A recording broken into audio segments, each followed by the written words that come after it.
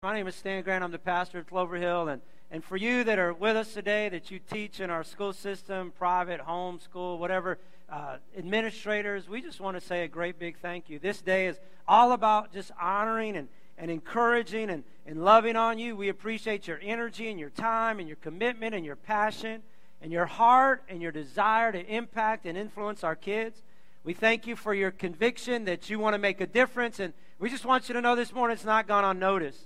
We value you as very important in our lives because you're touching our kids. We thank you for coming alongside of us as parents and helping our students become better learners, but also better people. I know some of you might teach computers and PE, but you're also teaching character and perseverance.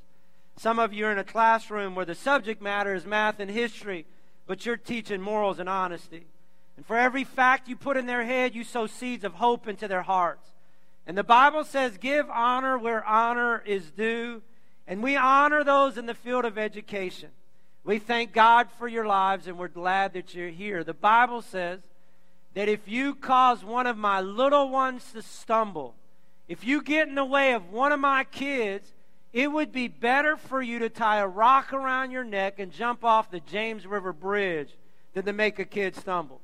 So on the flip side, I think you could imply that if you are investing, if you're empowering, if you're impacting, if you're influencing a kid, then you have the you deserve honor. You deserve praise. And we just as the pastor and leader of Clover Hill, we just want to bless you guys. Thank you. We appreciate you. We want to give you one more. We'll give you several hand claps.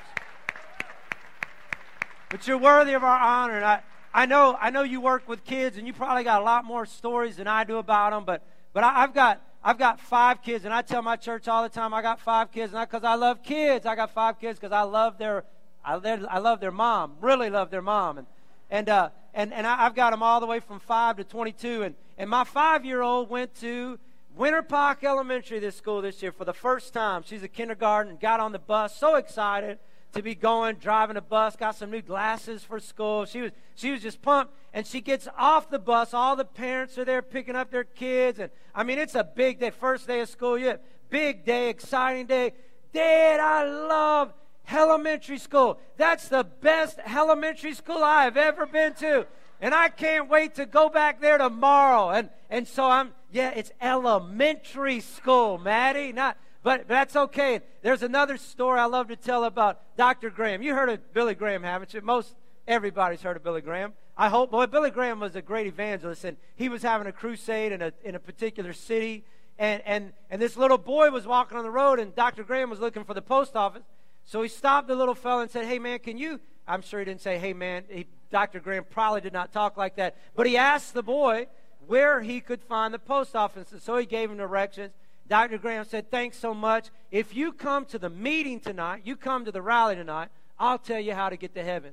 And that little boy thought for a moment, kind of tilted his head and said, "I don't think I'm coming to that meeting. If you don't know how to get to the post office, you sure can't tell anybody how to get to heaven."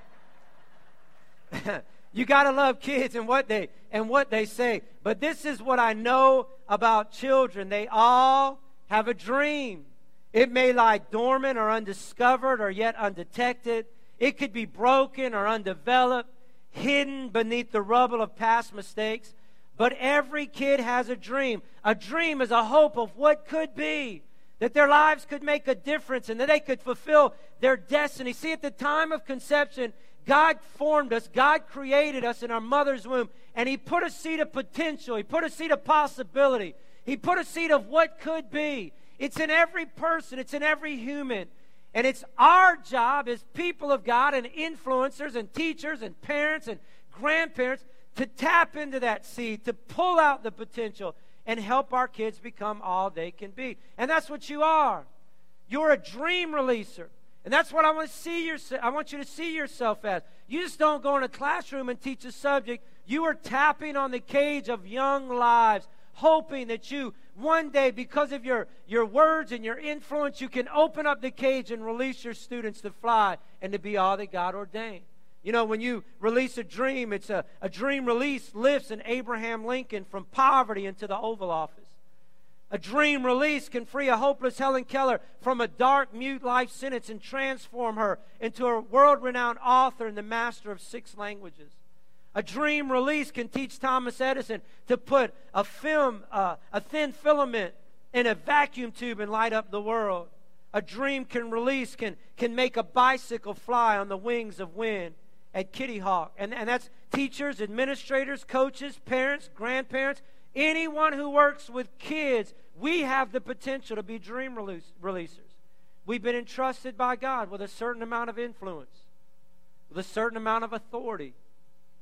And if entrusted and it's stewarded right, we can transform lives. If abused, it can paralyze and suffocate those under our influence. If used right, it can release dreams that otherwise would remain stranded on a distant shore. I want you to see yourself as a dream releaser. And I don't ever to underestimate the power of a dream. Back in 1963, Martin Luther King had a dream. He stood on the Lincoln Memorial steps, and with thousands of people in the audience, he began to paint a picture, a dream, a future of what could be. And he said, "Let us not wallow in the valley of despair. I say to you today, my friends." And so even though we face the difficulties of today and tomorrow, I still have a dream. It's a dream rooted in the American dream. I have a dream that one day this nation will rise out and live up the true meaning of its creed. That we hold these truths to be self-evident, that all men are created equal. I have a dream that one day on the red hills of Georgia, the sons of former slaves and the sons of former slave owners will sit down together at the table of brotherhood. I have a dream that one day, even in the state of Mississippi, a state sweltering with the heat of injustice, a state sweltering with the heat of oppression, will be transformed into an oasis of freedom and justice. I have a dream that my 4 little children will one day live in a nation where they will not be judged by the color of their skin, but by the content of their character. A nation shook under the power of one man's dream. A nation was changed and is continuing to change because of one man's vision. I thank God for a Martin Luther King, but I can only see the potential of the kids around my table or the kids in your classroom. If one man's vision can shake a nation, what could happen if we tapped into the dreams and the vision and the purpose and the potential and the destiny found in the kids that we minister to and influence? What could happen if we really became dream releasers? And I want to help you. What does that look like? What does that mean? What will that entail? Dreams are cultivated in an atmosphere of love. See, love creates a greenhouse effect that allows life to flourish. It produces an atmosphere where dreams can be released. This is our job, parents, teachers, to cultivate, to create an atmosphere of love. There was a guy, Old Testament character, his name was Joseph, and Joseph was born to his father Jacob in Jacob's old age. And so Joseph was the favored son, and Jacob made no bones about it. Everybody knew Joseph was the favorite. And I'm not encouraging, or I'm not saying parent like Jacob did, but for whatever reason, Joseph knew he was loved. He was made a coat of many colors. And it says Joseph was the favored son, and Joseph had a dream. And I don't think it's a coincidence, or it's just a chance that Joseph was one of the only brothers that had a dream. No, I think the Bible is true that says perfect love casts out fear. When you are in an environment of affirmation and love, unconditional love, it allows you to flourish and to thrive. It allows you to press through the fear of failure or the fear of rejection. Perfect love, unconditional love, love that's not based on a person's past or their performance or their potential, a love that's just based on who they are, creates an environment where they can become all that God wants them to be. There's a little girl by the name of Allie, long time ago, had a teacher by the name of Miss Leonard, and everybody loved Miss Leonard. She loved her class, did a great job, but Allie was born with a cleft palate, and so she was disfigured and was messed up and was just very embarrassed about it, very ashamed of it. And she'd go to school, and you know, kids can be mean, and so they would make fun of her. Back in that day, they didn't have the medical facility like they do today, and so instead of telling somebody she was born like that, she would tell them she fell and slipped on a piece of glass, and she cut her mouth. She was convinced that the only people that could love her were those in her immediate family. Until Miss Leonard did a hearing test. Back in that day, they'd take the students, and the student would get on the outside of the door, the teacher on the inside of the door, and they would whisper something. And so Miss Leonard would say, "The sky is blue." And the student had to respond and repeat what the teacher just said. "What color are your shoes?" And the student had to read. Well, Miss Leonard not only given Allie a hearing test, she wanted to go beyond that. And so she spoke some words that were going to change that girl's life forever. And she whispered through that door, "Allie, I love you, and I wish you were my daughter." And there was no response on the other side. And so Miss Leonard didn't think she heard her. And so she said it again, "Allie, I love you, and I wish you were my daughter." About that time, she heard crying and eventually sobbing. And not only did she realize that she heard and understood what she said, Allie's hearing was right, but Miss Leonard, through words of affirmation and an atmosphere of love, tapped on that little girl's heart and let her know that she's special, that she's got possibility, that she has potential, that she has... See, love, dreams are released in an atmosphere of love. Here's another thing about dreams that I want you to know. And before I get to that next point, you know what the Bible says? If I speak in tongues of men or angels but have not love, I'm only a resounding gong or a clanging cymbal. You know what that means, teacher? If I get up and I'm so eloquent in my delivery and I've got my lesson laid out just right, but if I'm not loving, I'm nothing. If I have faith that can move mountains and I have wisdom that can solve every mystery, but if I don't have love, if I've got it all together and I'm just doing an awesome job, but I don't have love. If I give all I possess to the poor and surrender my body to the flames, but have not love, I'm nothing. See, love, these three remain: faith, hope, and love. But the greatest of these is love. Love creates an atmosphere where dreams can be released. Here's another thing about dreams. Dreams are cultivated, or rather, dreams germinate in the greenhouse of affirmation. And then this is what I mean. Here's what I mean. Proverbs 18:21. There's life and death in the power of the tongue. See, the tongue, our words can become modifiers, our self-fulfilling prophecy in the lives of our children. Do you know 90% of the inmates in jail today, they had an adult figure, an authoritative figure in their life tell them one day you're going to end up in prison? 90%. Why is that? Because there's life and death in the power of the tongue. That's why I've seen parents introduce their kids. Words become modifiers, and kids begin to believe that they are that and begin to act it out. Here's my shy child Jill as she cowers behind her mom's leg because she's been told that, and she's just living it out. Here's my difficult child Derek as he growls some evil growl and sets his little sister's hair on fire because he's been told all his life that, see, words are powerful. Our words are like seeds that germinate in young hearts. You want your child to have confidence and self-esteem, to have conviction and character, and become a responsible kid? Or do you want a kid that's going to grow up to hate himself and lash out at others, who struggles with depression and a hard time with life in general? The seeds that we sow, they're important. The words that we speak are valuable. They either build up or tear down. They either produce hope or cause problems. When Jesus, Jesus left heaven, he came to earth, fully man, fully God. He was going to begin his earthly ministry at 30 years old. He'd been doing the planning, the preparing, the ready, and he goes out to John the Baptist to be baptized. And you remember the dialogue? They kind of go back and forth. You need to baptize me. No, you need to baptize me. And Jesus finally says, you got to do this, John, to fulfill all righteousness. And Jesus comes up out of the water, and there's a voice from heaven that declares, "This is my Son, whom I love. With him I am well pleased." You know, many argue that those words for the crowds, confirming that this was the Son of God. I argue that these were words for Jesus, that a heavenly Father was confirming and expressing his love, affirming Jesus' worth and value, letting him know that his life was pleasing to his Father. He was using words of affirmation and encouragement.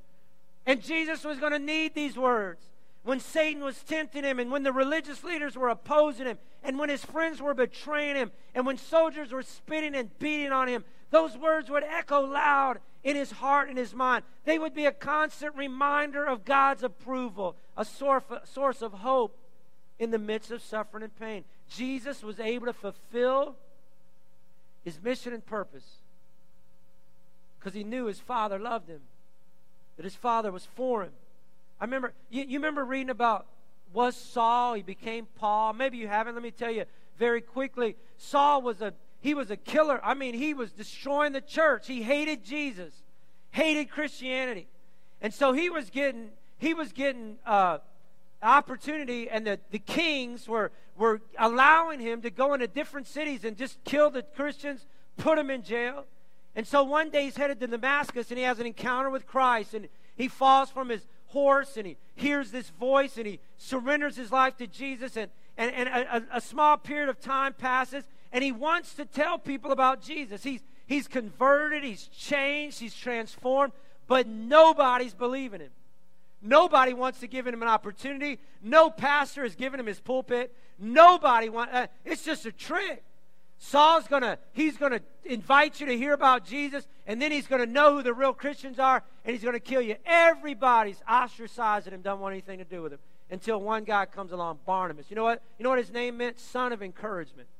That's what I want my name to be known as. Son. I want to be an encourager. I want to be a dream releaser. I want to be a life giver. And he comes alongside Saul, now Paul, and says, this guy's legit. He's the real deal. He's had an encounter. You got to accept him. You got to embrace him. And the rest is history. Missionary journeys, churches started, wrote a third of the New Testament. I think in large part because of a dream releaser named Barnabas, who came alongside of him and spoke into his heart and life, tapped on his cage, and allowed him to fly. I know the power of encouraging words. I'm sure you do as well. I am who I am in large part because of a high school coach by the name of Freddie Mitchell, who believed in me, saw potential in me, who spoke words of life over me. If I heard it once, I heard it 1,000,000 times. Stan, you're a diamond in the rough. You're going to do great things. It's not the size of the dog in the fight. It's the size of the fight in the dog. And I remember I was a junior in high school. We were at a Fort Eustis tournament. 5,000 people had come to watch this tournament, basketball tournament. One of the biggest tournaments of the year. It was over Christmas break. And I'm bringing the ball up the floor. We'd set up a play where I'm going to get my responsibility. All I got to do is get the ball in our best scorer's hand. And so I'm bringing the ball up the court. The score's tied. Clock's ticking away. The guy defending me turns me one way, turns me another, steals the ball from me, goes in with a buzzer sound and lays a layup. We lose by 2 points. I'm in the middle of this field. Crowd is screaming, yelling. I'm 17 years old, man. I've just cost my team the game. I'm feeling like a heel. I'm wanting to get under the gym floor. My life it's ruined. At least I'm thinking. I'm 17. It's ruined. And Coach Mitchell comes out on the floor and he puts his arm around me. He says, he knew I messed up. He didn't have to tell me what I did. He knew how bad I'd done. He said, Stan, I'm proud of you, and I'd rather you have you on my team as my point guard than any other guard in the district. He was lying. He was so lying. He didn't mean that. But it helped a 17-year-old boy that's life was ruined over a mistake. Somebody that still believed in me. Somebody that still cared about me. There is life and death in the power of our words. We have enough reminders in our lives that you don't got to tell me when I mess up or blow it. I live with it daily. I know my struggles. I know the issues that I deal with. We don't need more people doubting us, telling us what we can't do. We need some people that will believe in us, that will encourage us with words of affirmation, that will see past what is and see the potential and realize the possibility, that will build and instill confidence into our lives, that will come alongside of us, put their arms around us, and convince us we're going to make it. That's what teachers do. That's what parents do. That's what coaches do. They don't try to fulfill their dreams through their kids. They help their kids fulfill their own dreams. See, here's the third thing about dreams. Dreams are released when potential is realized. I've been touching on this really the whole talk, but this is what you got to do. Don't look at your young dreamers as they are. See them as what they could be. Potential is never what you've already done. That's not potential. That's the past. That's the record of what's happened. potential will always be what you can still do. When the Hebrews saw Moses, they saw a selfish murderer. But God saw the author of the first 5 books of the Bible. When others saw Peter, a rash, impulsive fisherman, God saw a rock upon which he would build his church. When others saw David as just a shepherd boy, God saw a giant killer and a future king. When others saw young Mary as just a teenager, God chose her to carry the Savior of the world. When others just saw a nerdy Pharisee named Paul, God saw the writer of a third of the New Testament. Don't look at your dreamer as they are. See them with eyes of what could be. Of what could be. I mentioned Coach Mitchell, but there's been other dream releasers in my life. Other people that have come alongside and tapped on what I was bound by and released my life so that I could fly. And one of them was Mr. Turner, my 4th grade teacher. And I'm a military brat, and so we moved about every 3 years. And it was difficult. I mean, you just get adjusted, you just get connected, and you're moving to the next city. And we were in Hawaii, suffering for Uncle Sam in Hawaii. Terrible, terrible place. Somebody had to do it. And Hawaii was a lot of fun. I mean, it was aloha, and I can't even remember what we used to do. Shorts and flip-flops to school. Soon as the bell rung, most of us would head to the beach. I mean, it was just a really laid-back environment and culture. And education was not a high priority in Hawaii back in the 70s. It just wasn't a high priority. And so I was way behind. And I get to Texas, and I mean, I'm still trying to add and subtract, and they're multiplying, and they're doing all this. I didn't even know there's double-digit numbers. I didn't know that. I mean, I've been living in Hawaii for 3 years. And I come to Texas, and I don't fit in. You know, I'm trying to wear shorts and Hawaiian tank tops, and they're wearing cowboy hats and boots. Who wears boots and cowboy hats to school? Who does that? But they did it. And so I'm not fitting in, and I just don't. And I get a note. Mr. Turner gives me a note. It's sealed. It says, take it home. Don't open it till you get home. It's a terrible year. About 6 weeks into the year. Terrible. Hate it. I get home, and my mom opens up the letter, and little tears start coming down her eye. I'm like, well, okay, what did I do? How have I messed up? What did I do this time? And she goes, Mr. Turner just wrote and just said, it's a privilege to have you in class, and you're adjusting well coming from Hawaii. And I can't think of our class without your involvement. And again, he was lying. But for a 4th grader that was struggling, and a teacher that would take the time to just write a paragraph about how pleased he was with my progress and how honored he was to be called my teacher. I mean, it just changed my world. You know what I did? You know what I did for Mr. Turner the rest of the year? I gave him my best. I mean, I went above and beyond because he was somebody that believed in me. And that's what kids do. When they find somebody that will believe in them, that will pour their life into them, they'll give them their best. Another teacher by the name of Miss Fletcher, 10th grade. Now we'd moved to Newport News. And again, we just lived there a year. But, I mean, my dad retired. You don't care about that. But I'm in Miss Fletcher's class. Too many details. Miss Fletcher's class. I remember partly because she wore the same skirt 2 or 3 times a week. I'm not lying. Same skirt. And it looked like a Pizza Hut tablecloth. I mean, checkered red. I still can't go to Pizza Hut today. I get flashbacks of periodic tables and Miss Fletcher in her skirt. But I tell you, Miss Fletcher would not settle for average.